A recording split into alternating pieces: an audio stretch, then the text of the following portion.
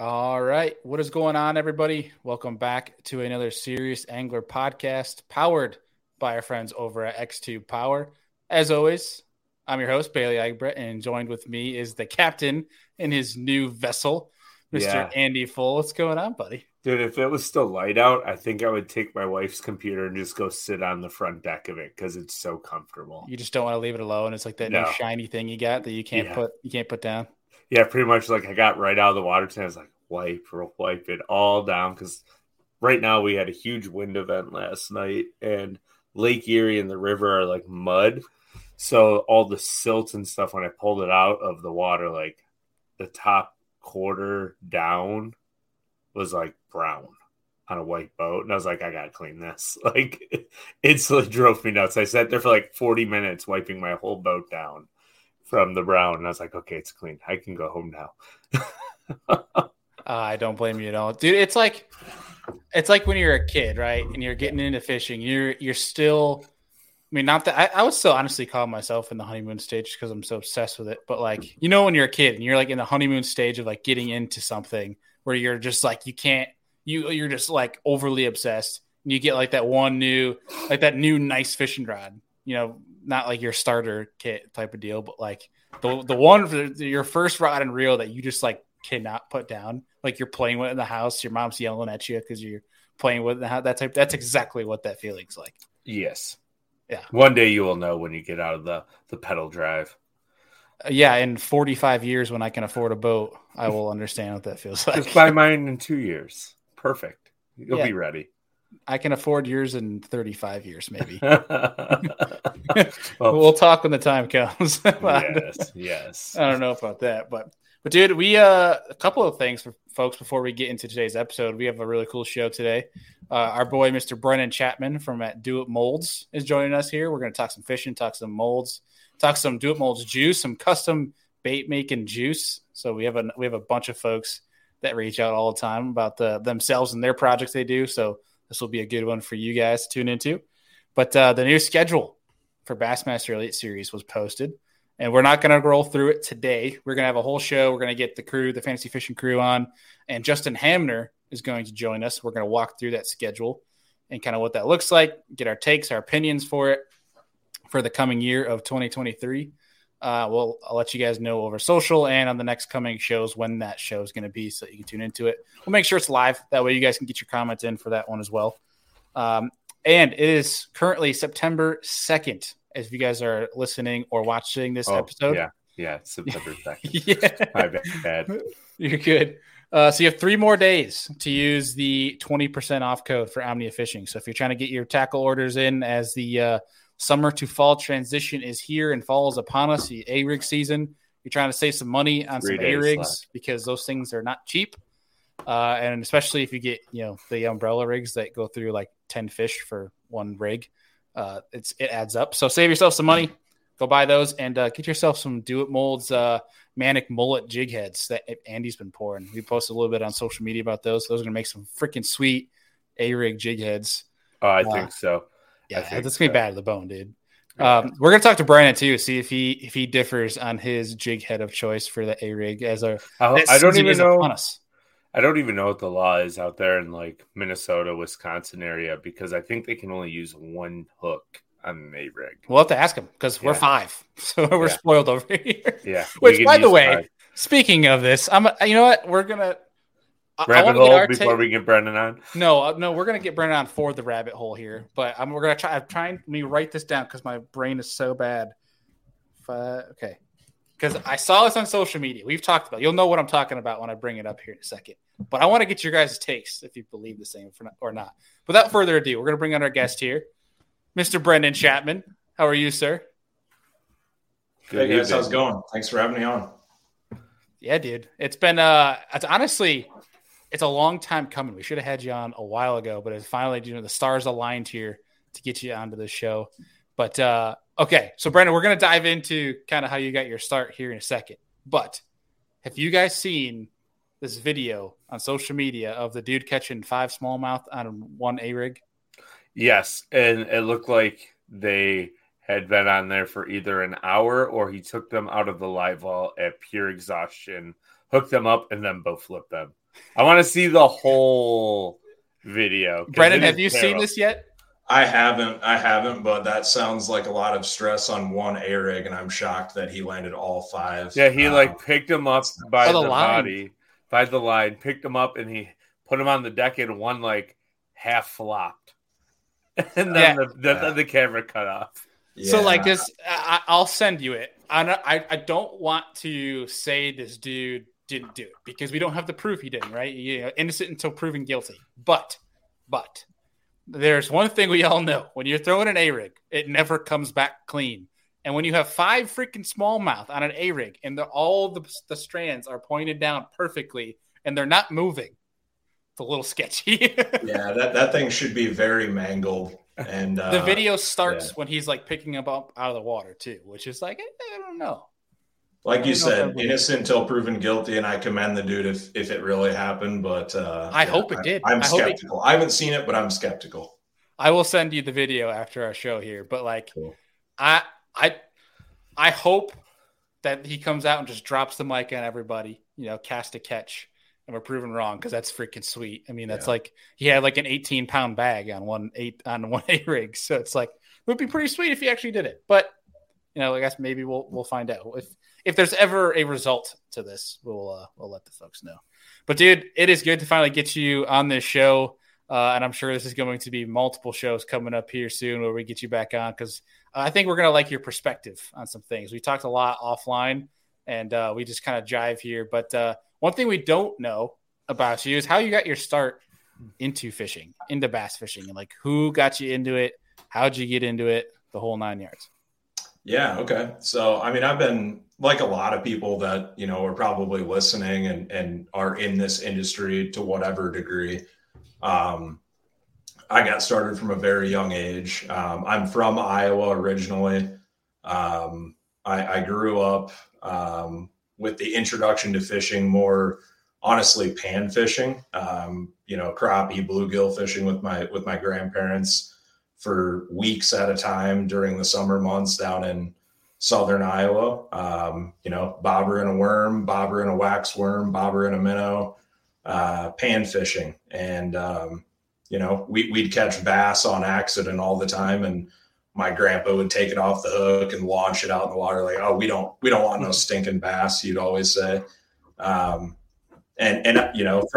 my perspective as a kid, it's a hell of a fight compared to a crappie or a bluegill. So I loved catching the bass. So I grew up, sort of a multi-species guy, chasing pike with spinner baits on our interior rivers around here. I wasn't partial to any species by any means. And then when I got a little bit older, I really started, diving into bass and finding out how to catch bass, perfecting the bass bite. Right. And, I was sort of a late bloomer, with the tournament thing. I really didn't even start fishing tournaments until probably 6 or 7 years ago. And then as soon as I started fishing bass tournaments, I was head over heels. I got bit by the tournament bug, and now, as far as I'm concerned, there's not another fish that exists than a largemouth or smallmouth bass. So I still chase walleye hard in the spring and late fall, all the way through winter months. Just because here in Iowa, there's not another fish that swims besides a carp or maybe a pike, a sturgeon, that can get 10 to 15 pounds. So I still do like my walleye when I can't be bass fishing. It's a good way to stay sharp. And I think a lot of that walleye stuff translates over to smallmouth, especially, and just current and river fishing. Mm-hmm. So I still, target walleye heavily in the colder months, let's say, but I'm a bass head, and I will be till I die. So yeah. All in on bass. Dude, I've never really invested much time into walleye until I got to the position working at Gunpowder that I do now, and being embraced to, working with the teams at Humminbird, Minn Kota, and obviously, Berkeley and stuff like that. I get to work with the walleye guys. And what I am learning is these walleye guys, they are really, really, really, to your point of that these guys are good at, walleye is good also if you're trying to learn with bass.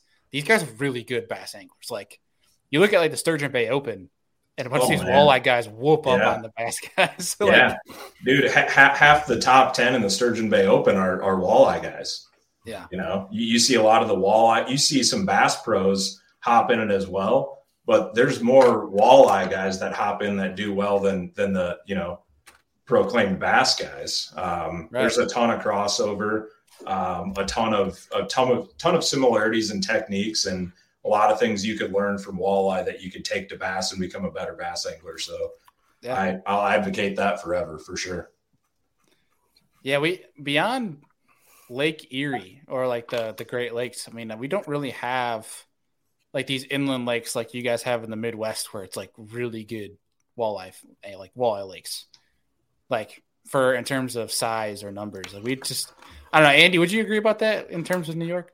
Yeah, like there's a couple Finger Lakes that have really big walleye in them. Just there's a ton of them in there, but they basically go pelagic. They start chasing bait fish all over the lake at like 15 foot below the surface, and they just eat so well that they're almost impossible to catch during the summer. Like there's lakes that we have walleye in, and you'll never see a walleye boat troll for them at night when the season opens because they just don't catch them.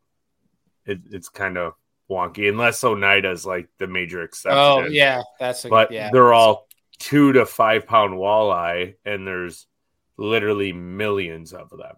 There's so many. I think they have like a special limit on Oneida. I think you can keep 8. Again. Yeah, like you can keep 8 of them a day per person or something wild, and the rest of the state is 5 and 6. Yeah, no, and I think too, like to elaborate a little bit. I mean, like when I'm doing my walleye fishing, it's no live bait, it's plastics, it's jig and plastic, cranking, or jerk bait, and those 3 things only. Walleye are tricky because like there are definitely times where the only thing you're going to get them to bite, like I don't care who you are, is live bait, and that's why the NWT, the National Walleye Tour, they allow live bait. Because there are times, particularly in the summer months, where if you're not fishing a leech below a slit bobber or, a sucker minnow on what they call a windy rig, but us bass guys would maybe call a Carolina rig, you're probably not getting a bite. And it's the nature of the beast, but still have a ton of respect for those guys because it definitely takes a special skill set to go out and catch them routinely like that, especially big ones. Yeah, I mean, I feel like walleye at that point are a little bit more challenging than smallmouth. Smallmouth are a little bit easier to find for the majority of the time. But the guy that won the NWT championship was throwing casting gear with a 4-inch swim bait on a 3/4 ounce jig head, and he was watching them. He was sniping them on forward facing and cracking their butt. So that sounds like fun. And that was out in Dunkirk. Yeah, which is like John Hoyer, 45 to 50 minutes south of us. Okay, cool. Wow. Yeah, he caught like a 40-pound bag the first day, which is pretty wild. But to change topics because we're not a walleye podcast before we go down this stop talking about those nasty things. That's right. They do make good tacos, though. Like, can I show you a walleye real quick? I've never done this, but can I show you one? Sure. Okay. I have no idea where this is going. Oh, dang. Okay, you're actually going to show us a walleye. All right, that's a stud. How big is that thing? I don't officially know, but it. I don't like to advertise the weight because I didn't get an official weight, but the walleye calculation formulas online put it, right at 14.5 pounds. So yeah, my guess was going to be like 13.25. Yep.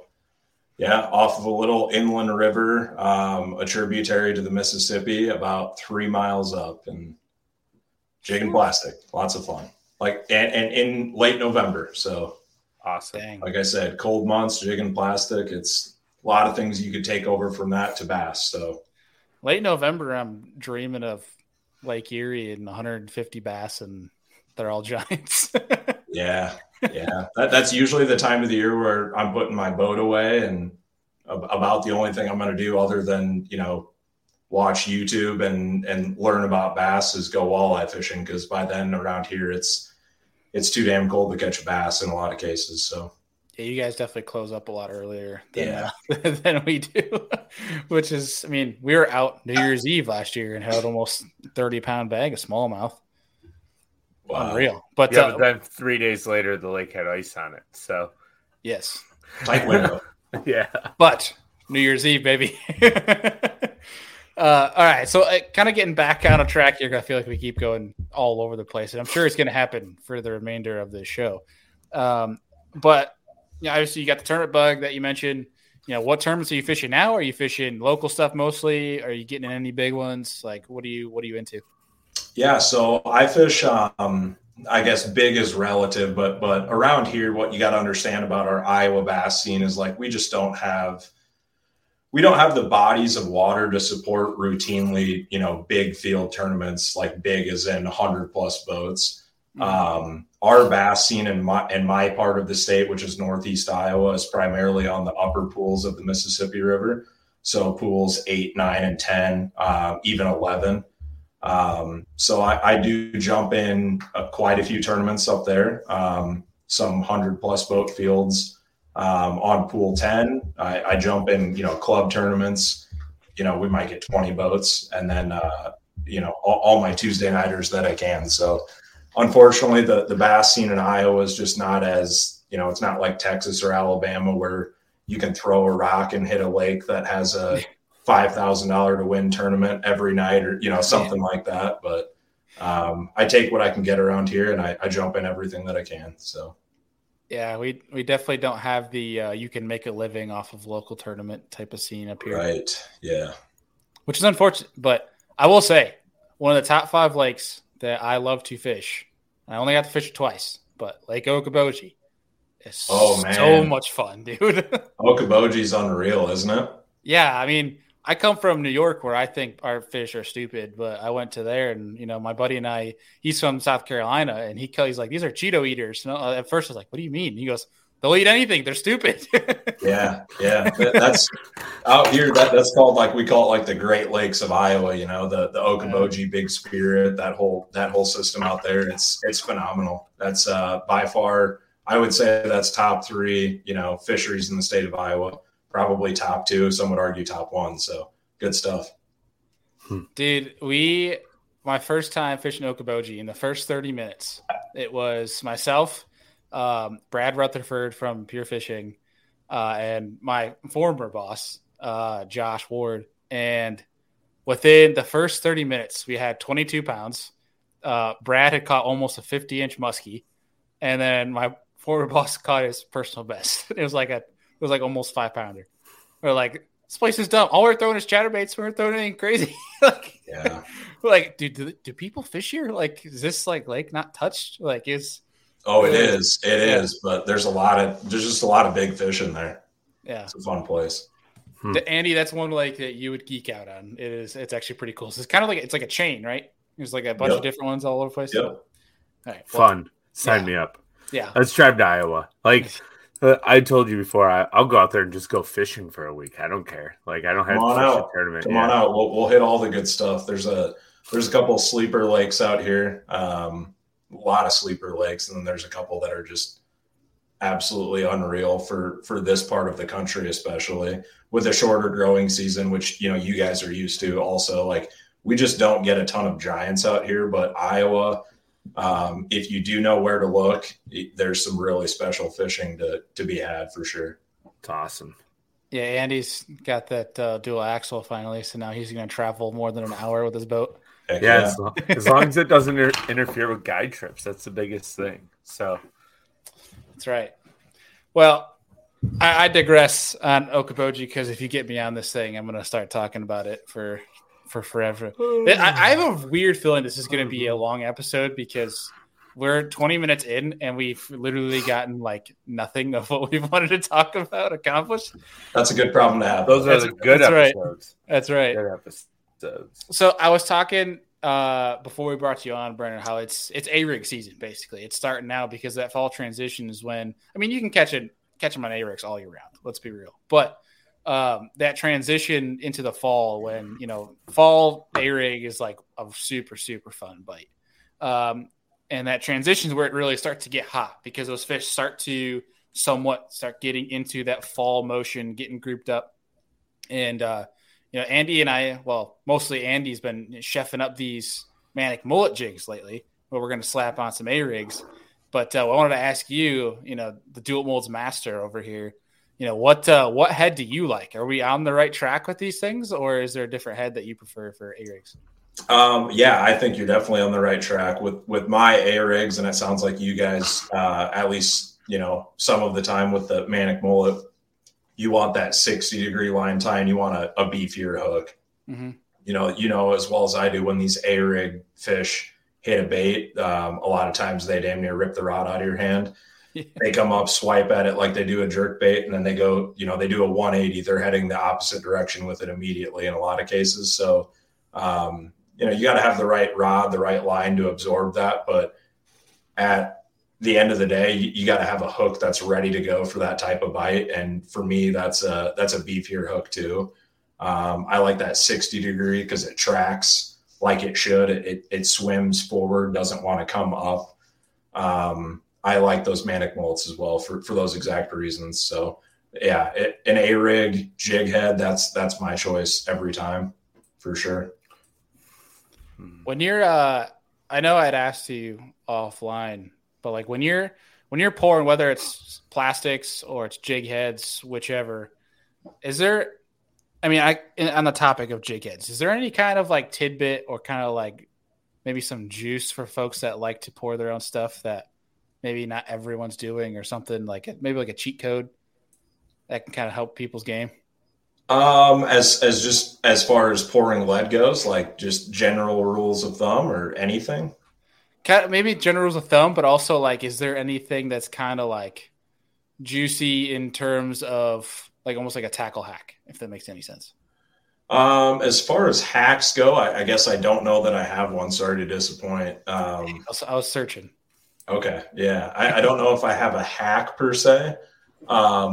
I just think in general, making your own tackle, whether it's for, tournament use and wanting to be different, or just in an effort to make something to save money or to make it better, the biggest win I think you get when you're making your own tackle is just being able to select every component that you need for the job. So I'm not knocking any tackle that's out there on the market, jig heads specifically. There's stuff out there that comes with great hooks, especially these days. There was definitely a time where, purchasing tackle online or from a store, it came with a garbage hook, and there was only a few companies putting good stuff in there. Mm-hmm. These days you can get good hooks. I'm not denying that, but you're going to pay for them for sure. And when you can buy a box of 100 jig hooks or a box of 1,000 jig hooks and save,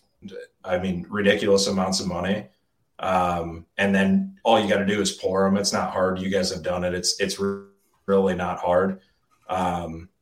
You can save a ton of money, and you can select the exact hooks that you want for that job that are going to do the job.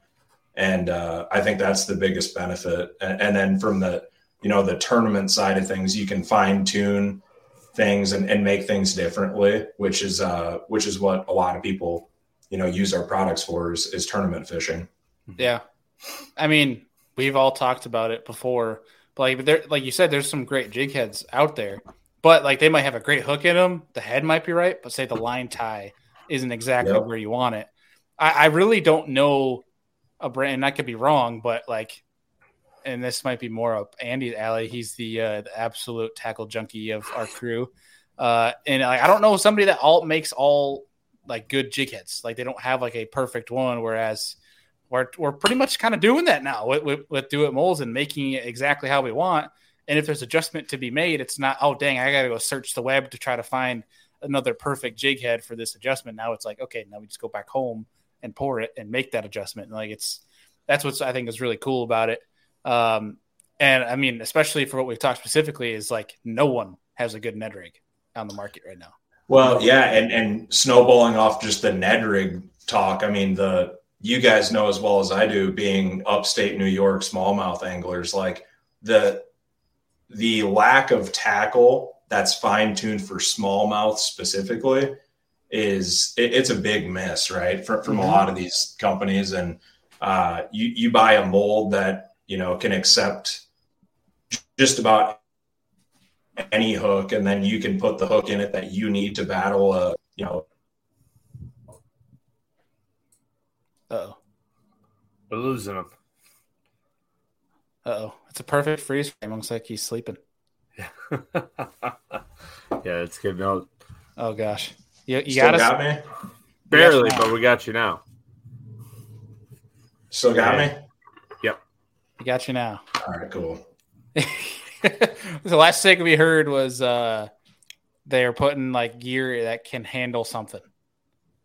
Yeah, no, I was just saying, like, the biggest miss from a lot of companies is that they're not making gear that's oriented to smallmouth guys specifically, right? And you guys know as well as I do, there's days where these smallmouth, you could dip anything in the water and they're going to eat it, and days where you need to hide that hook or be a little bit more cognizant of that the size of that hook and the strength of that hook always, right? Because you never know when you might hook up with a giant.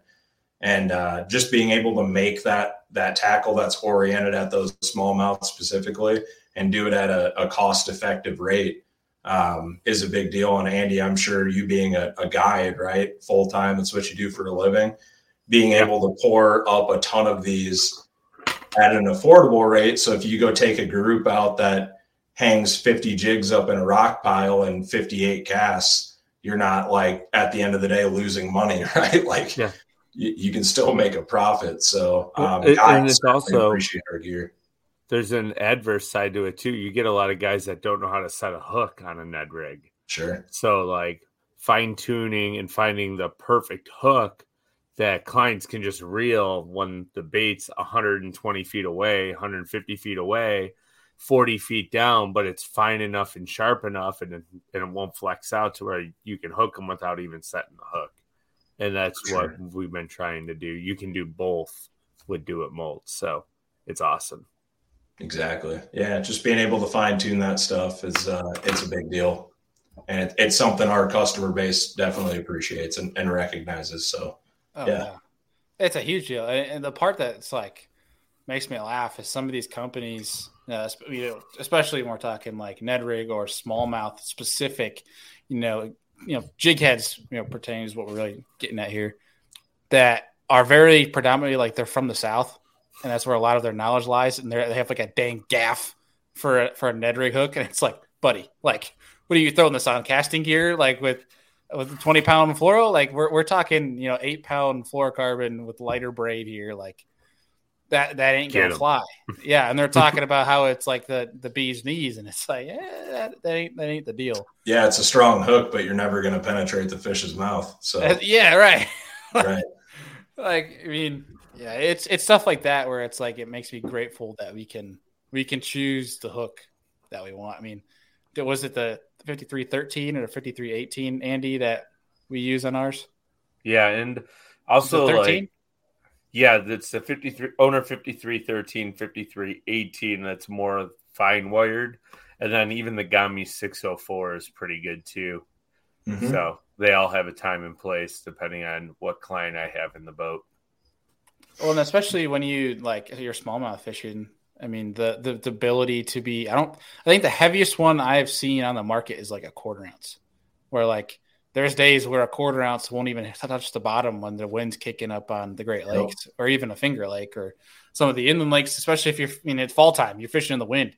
I mean, you need something that's at least 3/8 to get down there. But exactly. Yeah. But I mean, let's kind of dive into, I mean, from a tournament standpoint, not just tournament standpoint, but like just bass fishing in general. You launched the boat. Like, what's your first rod you're picking up? What's your first move? Like, you had the choice of chasing brownfish or greenfish and catching them in a certain way. What is your first go-to? Yeah, I mean, around here, my first choice has definitely got to be greenfish. We've got plenty of smallmouth to go around here.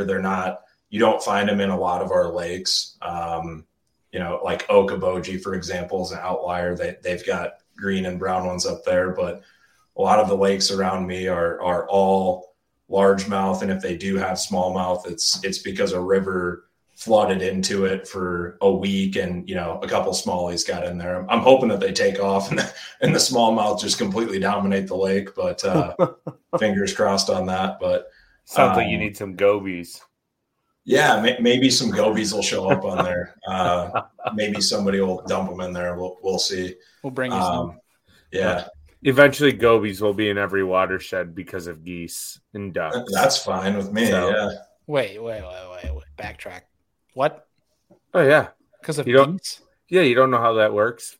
No, they eat eggs and poop them out in the lakes, right? Yeah, that's one of them. And then two, like when they land in lakes, sometimes they'll get like vegetation on their feet, and there'll be fish eggs stuck to that vegetation. Stays damp, and they fly to the next place.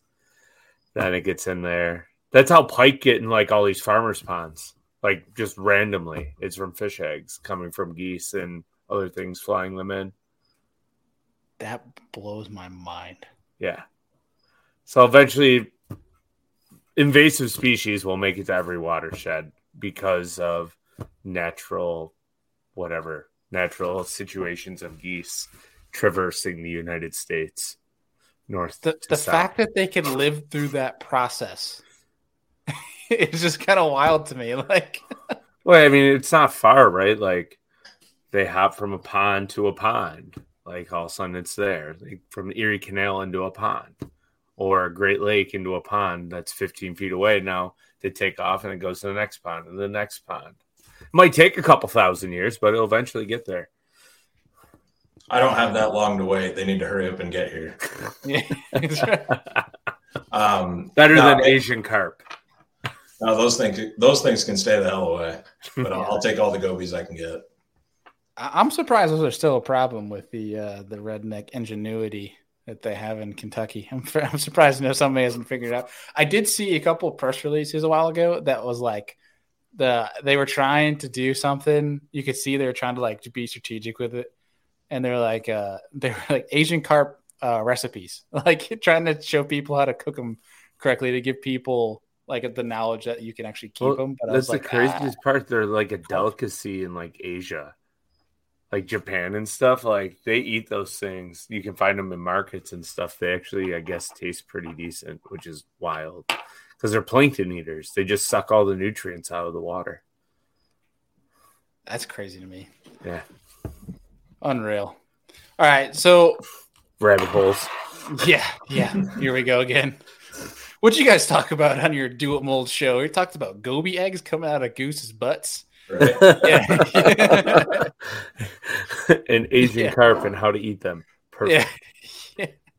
All right. So you launched the boat. You're going after some greenheads. What's the first rod you're picking up? If I'm searching for them, let's say I don't know where they're at yet.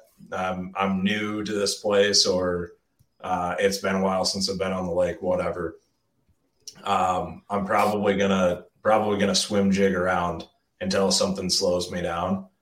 Or I'll flip a jig or a Texas rig as fast. I mean, put the trolling motor on 6, 7 and flip as fast as I can until something slows me down. But a lot of times that's going to be a swim jig for me. And then I'm a jig guy at heart. If they're feeding down or if they're on bottom, I want a jig in my hands at all times. It's something that I've usually got 3 different jig rods on the deck of the boats at all times. And I'm a jig fanatic. So if I can catch them any way I want to, it's going to be a jig. So you're a swim jig over like a chatterbait or spinnerbait guy, huh? Yeah, depending on water clarity and conditions, if you get some wind, if it's fairly calm, right, and you got the water clarity to support it, even if it is sort of dirty, pick up a black or black and blue swim jig, and you'll catch a lot of those same fish that would have eaten that chatterbait and spinnerbait, I believe, in most cases. But wind picks up, you get some more chalky water, yeah, I'll take a spinnerbait. And I guess I'm still a little bit more old school. I will, in most cases, take a spinnerbait over a chatterbait. I know that's not, maybe the popular opinion these days because the chatterbaits are more new and sexy, but I still like my spinnerbait for sure. Yeah, I love hearing that because I've been trying to put we got Surprise gifts over here. I love picking up the spinner bait. I to be honest, I think it's way more fun of a bite because I think they eat it way harder than they do a chatterbait in most cases. And it's so visual too, most of the time. Yeah, that is also the fun part about it, is because you could just like see it shining in the water and then it's just gone. Like it's, but so I'm gonna ask this then: for swim jigging, like what mold are you picking up? In most, I would say a year ago it would have been the weedless casting jig. Okay. And I still love that because it does have a 1/4 ounce cavity in it. And, depending on depth of, like, let's say I'm fishing grass, depending on the depth of that, emerged grass bed or whatever, little grass bed under the water, I might want to go heavier. Some days too, they want it retrieved faster. You can't give them as good of a look at it, but, I like that weedless casting jig. And then the newest one that we've come out with is the hybrid grass jig, which has replaced that weedless casting jig for me in a lot of cases, because that's a jig that you can burn it over that grass bed, but as soon as you want to stop it, kill it, and then drag it back to the boat, it's going to stand up like an Arky or, any other bottom contact jig.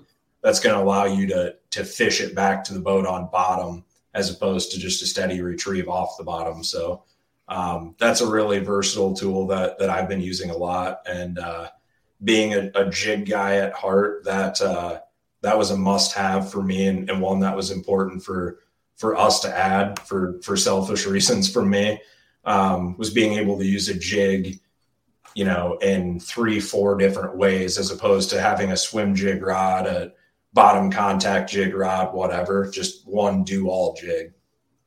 Kind of makes the process a little bit easier. Yeah, just an ultimate utility jig, really. Now, what hook are you putting in that? In that one, I'm running a Victory 10886. For you Mustad guys, that would be a Mustad 32886. It's a 30-degree line tie 2X bass hook with a pretty good gap in it.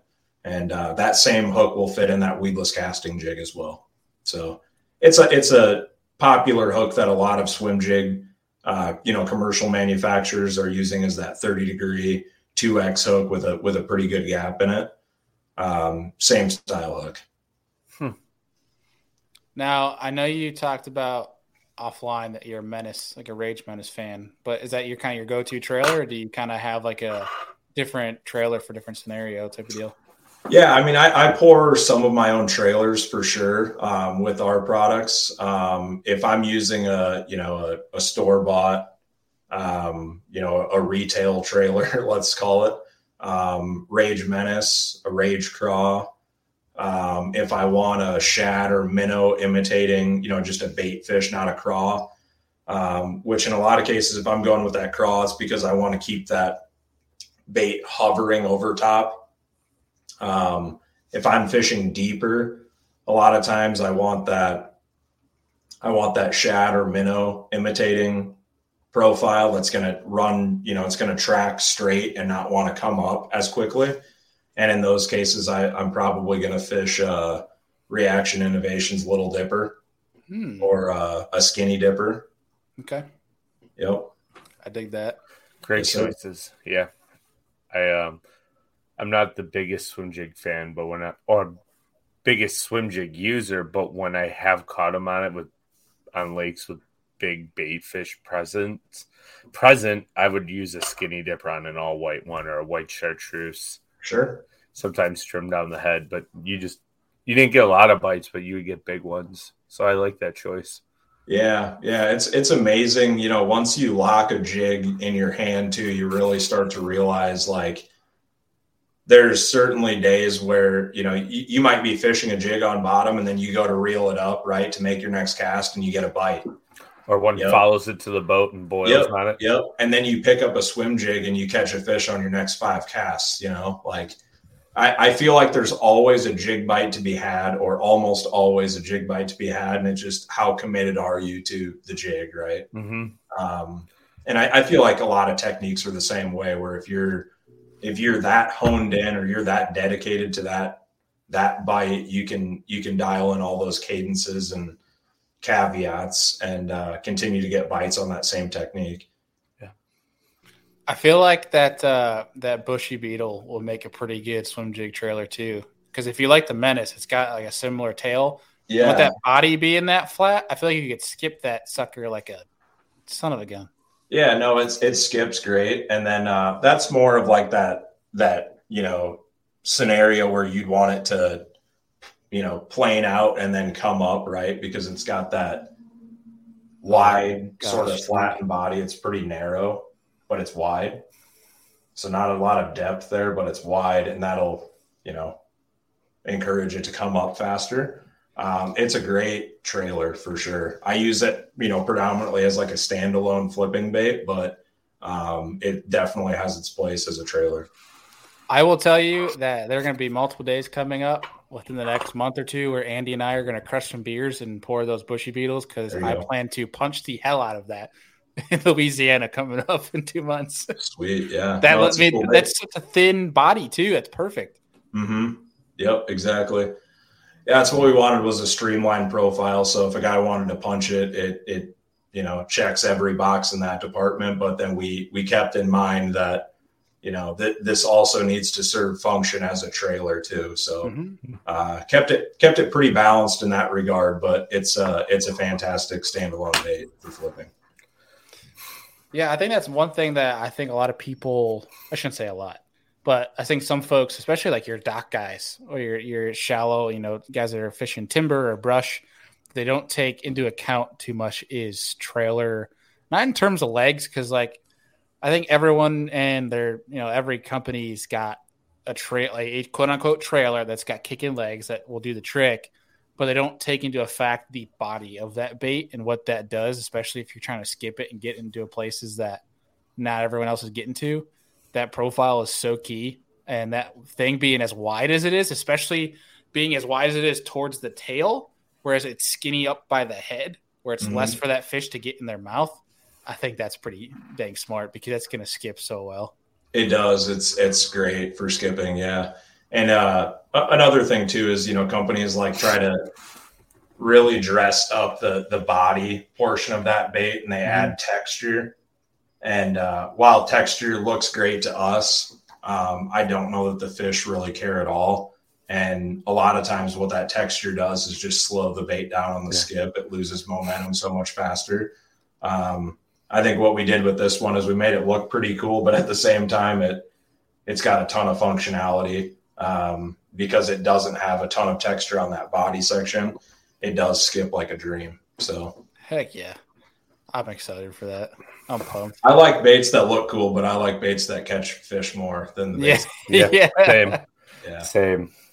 Yeah, I mean, like talking about the new stuff, like that Katana Craw is going to be pretty dang sick on like a finesse flipping jig. I'm more a proponent of, I'll be honest, I'm not a big fan of picking up a big jig. Like I have more confidence in picking up a small tungsten finesse jig, something like that. Like those smaller profiles. I'll change your mind. Just come out here. I'll change your mind. Give me one day. I mean, I know it works because Andy will do it, but like when Andy's flipping that, like I'm flipping like a tiny tungsten little jig. Yeah. You know what I mean? I mean, to be honest, I mean, one state away from you, like the fighter, that's like kind of his movement is that small little profile. Yo. Which I don't know. I feel like that Katana Craw is going to be perfect for that. Yeah, no, I mean, it was originally, the idea was that it's going to be a Ned trailer predominantly. I don't want to give up, too much, but let's just say there's probably a bigger one of these coming. Like, let's just say there's probably a bigger one in the works, like in that book. But yeah, no, it's a phenomenal little bait. And I got buddies that punch these. They'll put like a 2/0 EWG and a 1/2 ounce tungsten on the front of it, and they punch them, and they've caught a lot of fish doing it. I've never done it. I'll be honest, I've never tried to flip one or punch one. It's always been a Ned bait for me, but it sounds like it's something I need to try. Yeah. But no, it's a sweet little bait for sure. It's full of action. There wasn't anything, honest to God, there wasn't anything on this bait that we put there without purpose, right? Like everything serves a purpose on that bait. So yeah, it's one that we're really proud of. We worked really hard on it, and it's a cool bait. I think it's pretty dope. Yeah. So here's a question for you. Mhm. Are you a believer of scents? Absolutely. Yeah. Absolutely. Has anyone? Okay, this will be a two-parter. What is your opinion on bait fuel? I'll be 100% honest with you. This one's easy for me to answer because I've never used it. So I know I just answered that like I'm a huge believer in scents and that I've yet to try bait fuel, but just being 100% honest, I've never tried it. My philosophy with scent is that it will never hurt you. It can only help you. Why not add it? Yeah.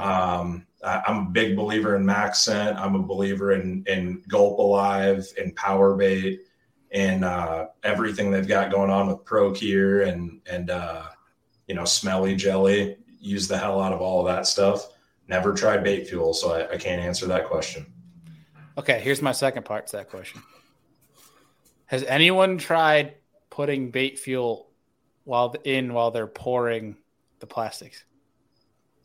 Have you heard of that? I don't know, man. I've never heard. Maybe there's some guy out there that's doing it that's just whacking on them and we're missing out, but I don't know. Andy, it's time to film, buddy. There you go.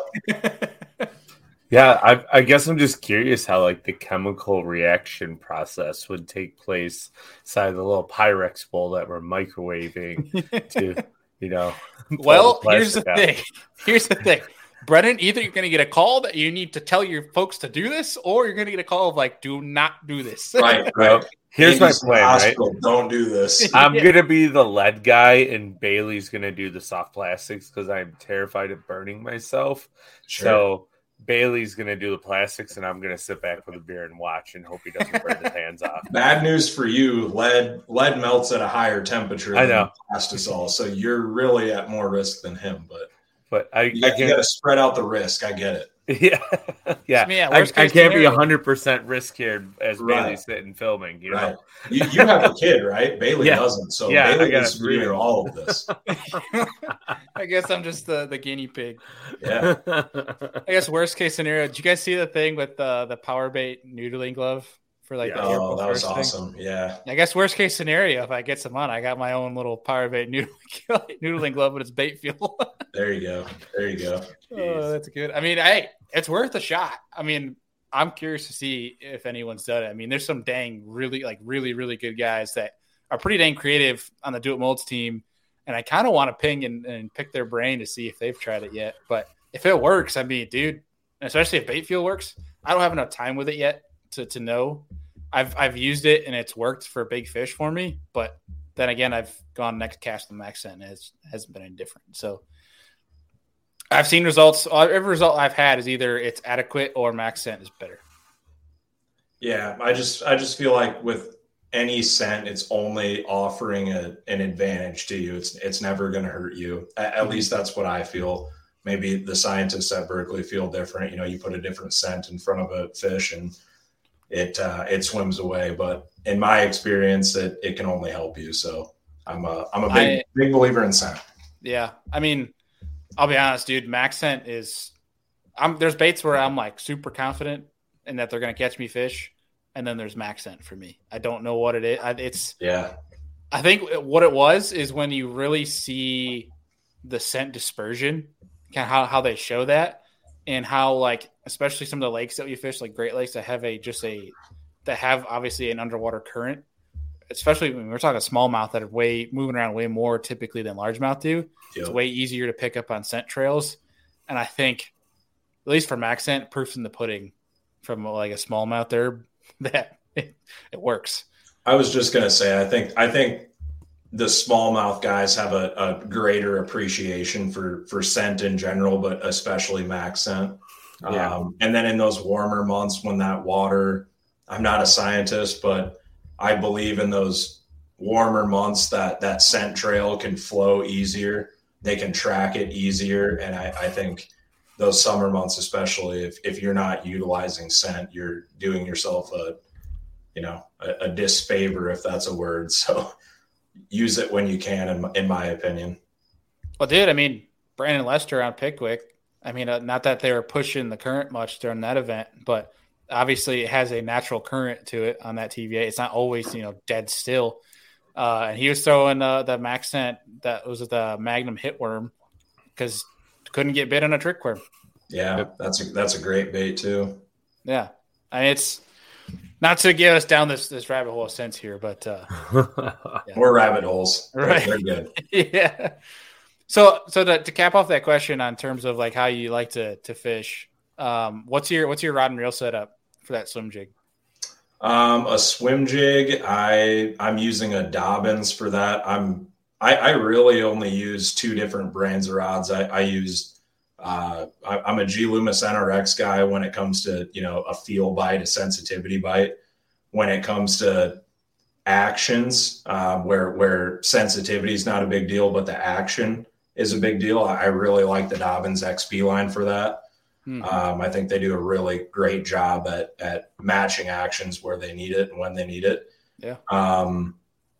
I don't know the model number of my swim jig rod. I have two of them and I don't even know the model number, but it's a heavy action. Probably a 735. That might be right. Yeah. It's a 7.3 for sure. And it's a very moderate, parabolic bend. Yeah. Actually, it might be a 4 heavy. then. It might be a 4. It's heavy. So like it's got backbone, but the rod really loads up. So if you're fishing cover and you slam a fish and you need to get it out of there in a hurry, which a lot of times with the swim jig, that's the case.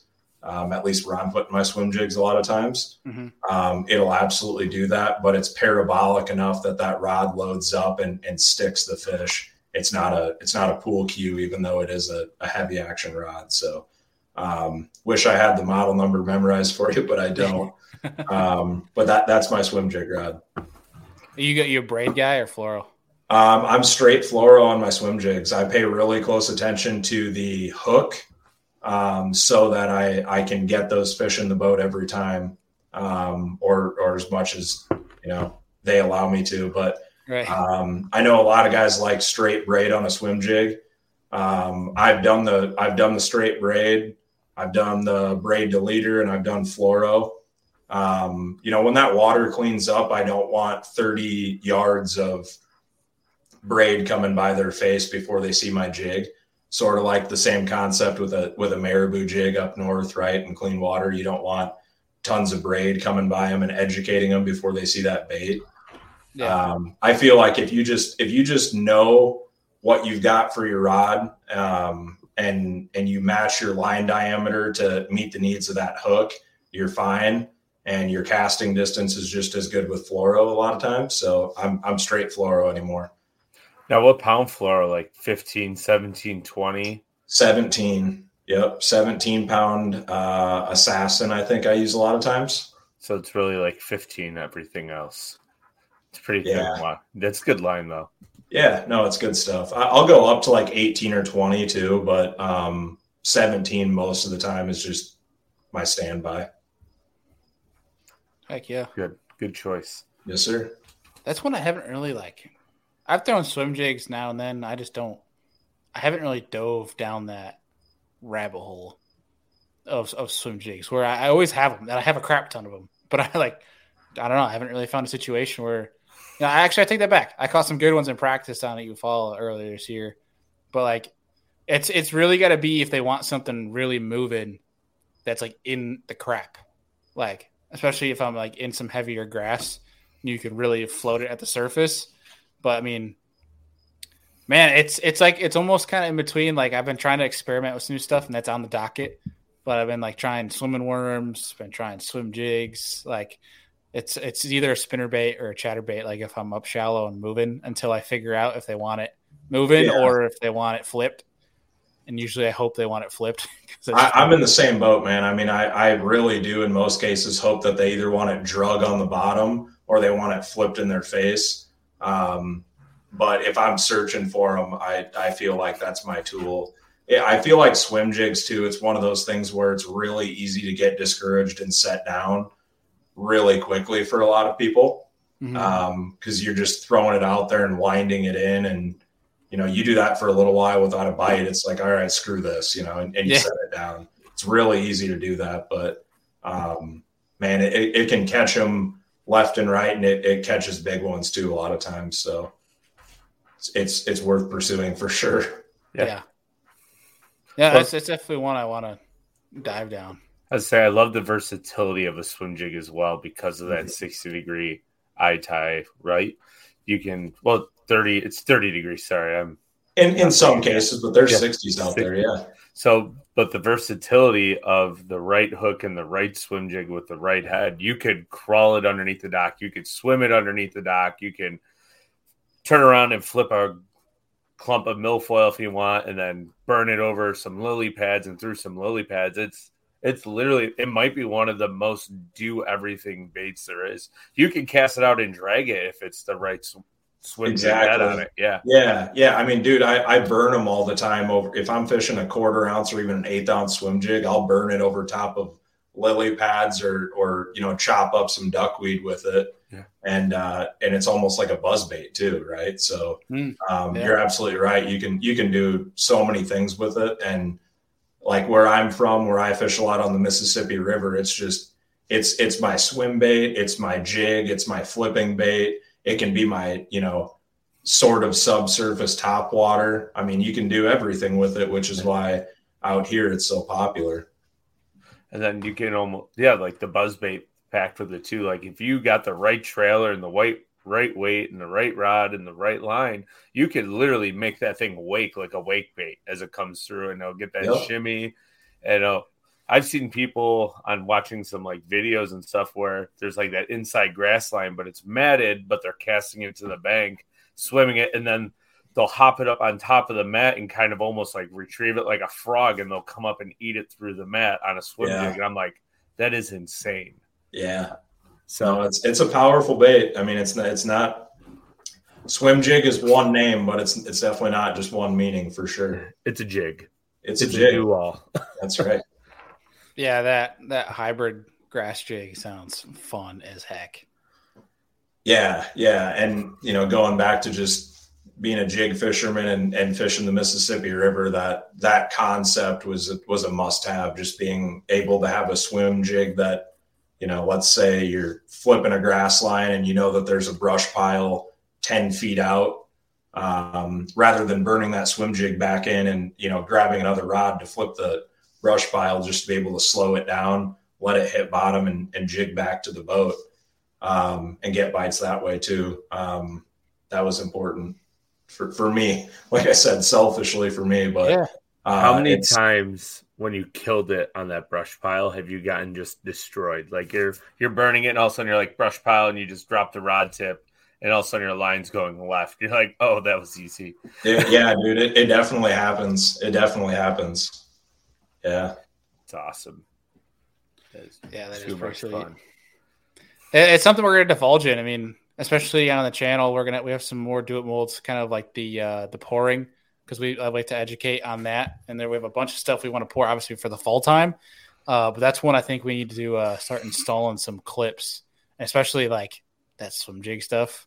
Dude, those bites are like mean. Whenever, I can't speak on many of them, but I mean, obviously you being a swim jig fisherman, Brennan, that is something that so there could be some cool action shots. But we got obviously a lot in the hopper here.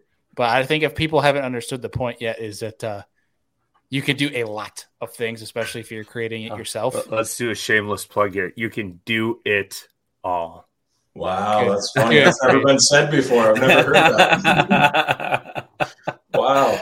And with that, we're going to say goodbye to Brennan today. I'm out. That's enough for me. Hey, I just had to say it. Sorry. He's like these guys. He's like these jabronis on here.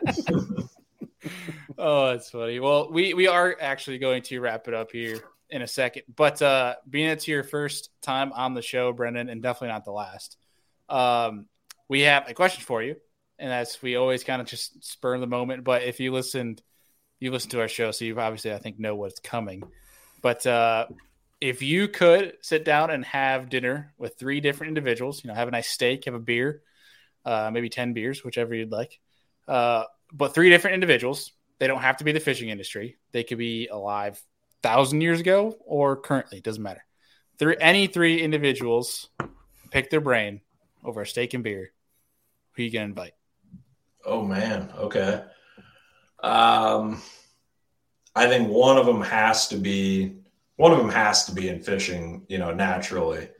I'm going to say I've had the pleasure of meeting him and talking with him a bit, just to keep the party alive, because we're going the 10 beer route in my camp, not just one.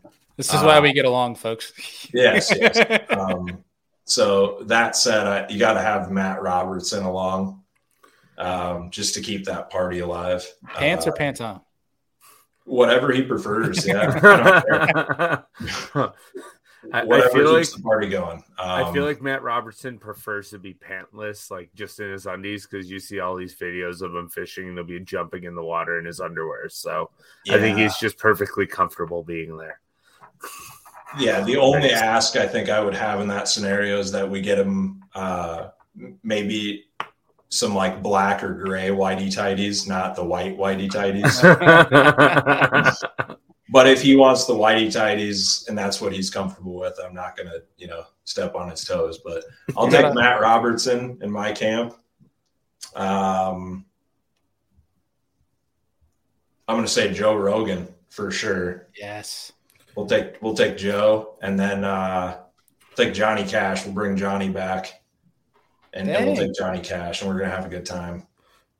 I like that. Is that good with you guys? Good trio. Oh, yeah. That's a great trio. Cool. Good. I can't do anything on these shows without my cat getting interested and coming in and just like making a mess. Like, I don't think it likes that I am on these shows because it really just trashed my corner of stuff.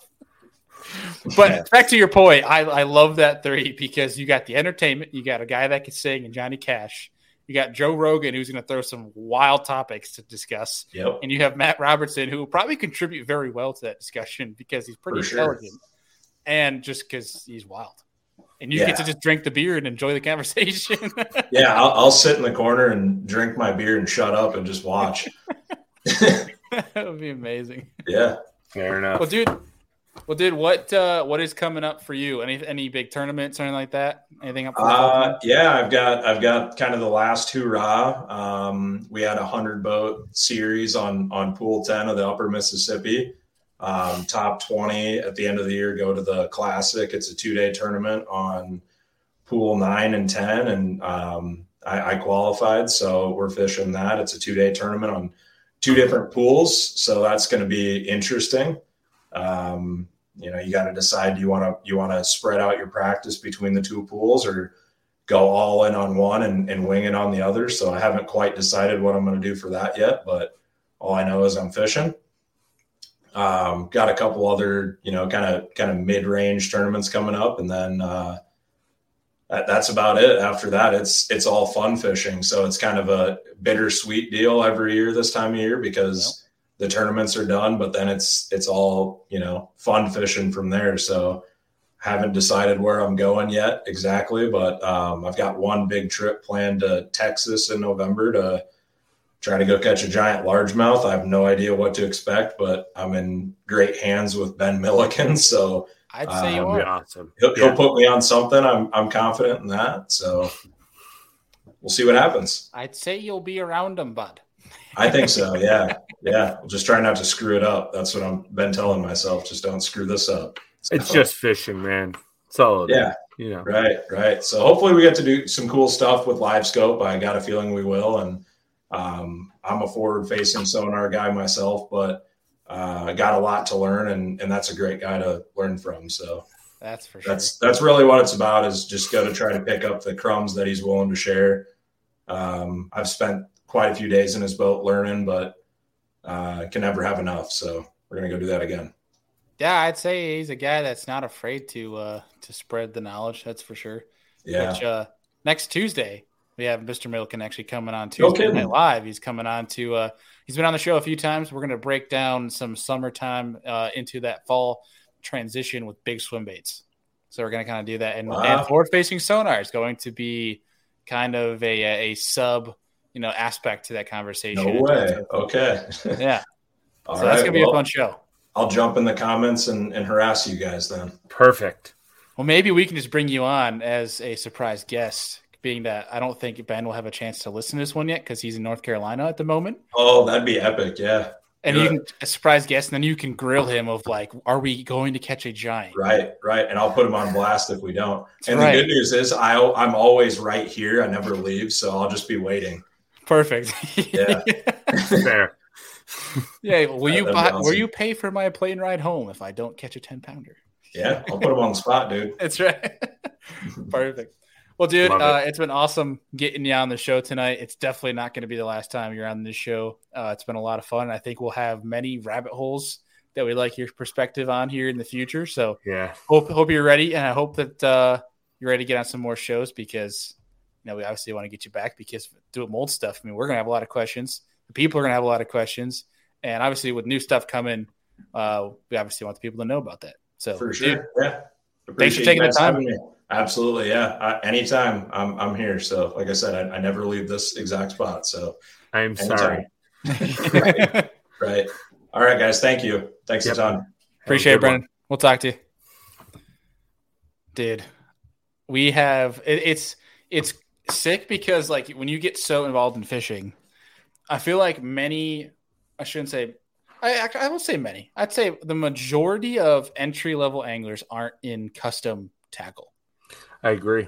And they should be. They should.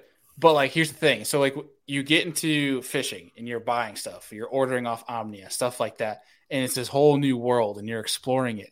And what's so cool, I think, about this, especially because, like, working with Do It Molds has been sick for the multiple reasons. Well, two, they're a badass group of dudes. I mean, Brennan's a 10-beer kind of guy, and that's our kind of guy.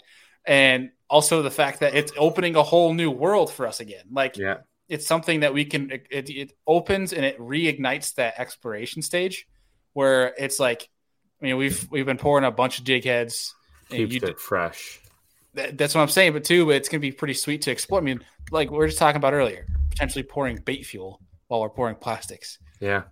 To Brennan's, I think if someone knew that someone was doing it and was saying that they were doing it, Brennan's the guy to hear about that. So, like, that's going to be something that's kind of interesting. I mean, I'm curious if someone's going to beat us to the punch now that we said it. We should get some Smelly Jelly Bass Feast and cook it in your garage and see how it turns out. Well, being the fact that I don't have ventilation in my garage, it's probably not a good idea. Yeah, and your entire apartment complex will probably smell for 3 weeks once it gets to like 350 degrees or whatever it has to be at to melt. So for folks listening that don't know or haven't seen some of the stuff we posted on Do It, we have a video on that Serious Angler channel. If you go back a little bit on the videos, we have one out.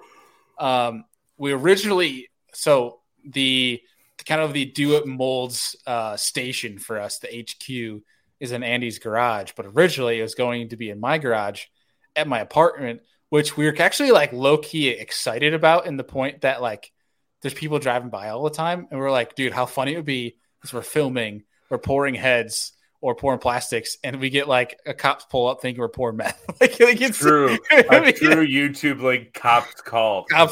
Pouring Do It Molds. Cops called. But I don't have any ventilation, so safety protocols. Or electrical outlets. Which is kind of a big deal when you need the deal. lead pot. So yeah, in my garage we go. That's right. So there is a lot more Do It Molds content coming, not just on socials, but on YouTube as well. Some different things coming up. And also it's going to make a big appearance coming up on our personal YouTube channels as well as Andy and I get deeper into that kind of content. So tune into that. No, you're good. But again, big thanks to Brennan for joining us. He's going to be a constant on this show moving forward as we're working with Do It Molds, and they're, like we said, amazing group of people. So if you guys want to get anything for yourself, you want to get some starter kits, such like that, go down in the show notes in every show, and I'll get you a link directly. It'll take you right to Do It Molds. But Andy, you got anything for the folks to know? Any dates coming up that they can come up and catch some big old Lake Erie smallmouth? Next week, I have Thursday, Friday open, and then the entire following week is basically open, and then I only have like 2 or 3 days the last 2 weeks of September that are open. And then October, I have the Canadian Tire open, and I'm booked the Monday. What am I booked? I think I'm booked that Saturday, Sunday, Monday, Tuesday, Wednesday leading up to the event. Practice Thursday, Friday, tournament Sunday, Saturday. I have guide trips Sunday, Monday, Tuesday. So it's gonna be a couple busy weeks. Got to pay for this boat, so I need some guide trips. So, well, if you guys want to get on some big old smallmouth, because as the weeks go on here, it's only going to get better and better. And if the weather cooperates, you will have the time of your life. So either reach out over email, but the best way to get in touch with Andy is follow him on social media, and then I'll get you directly in touch with him and he can set it up. But folks, without further ado, we'll see you guys on Tuesday Night Live with Mr. Ben Milliken. We'll see y'all then.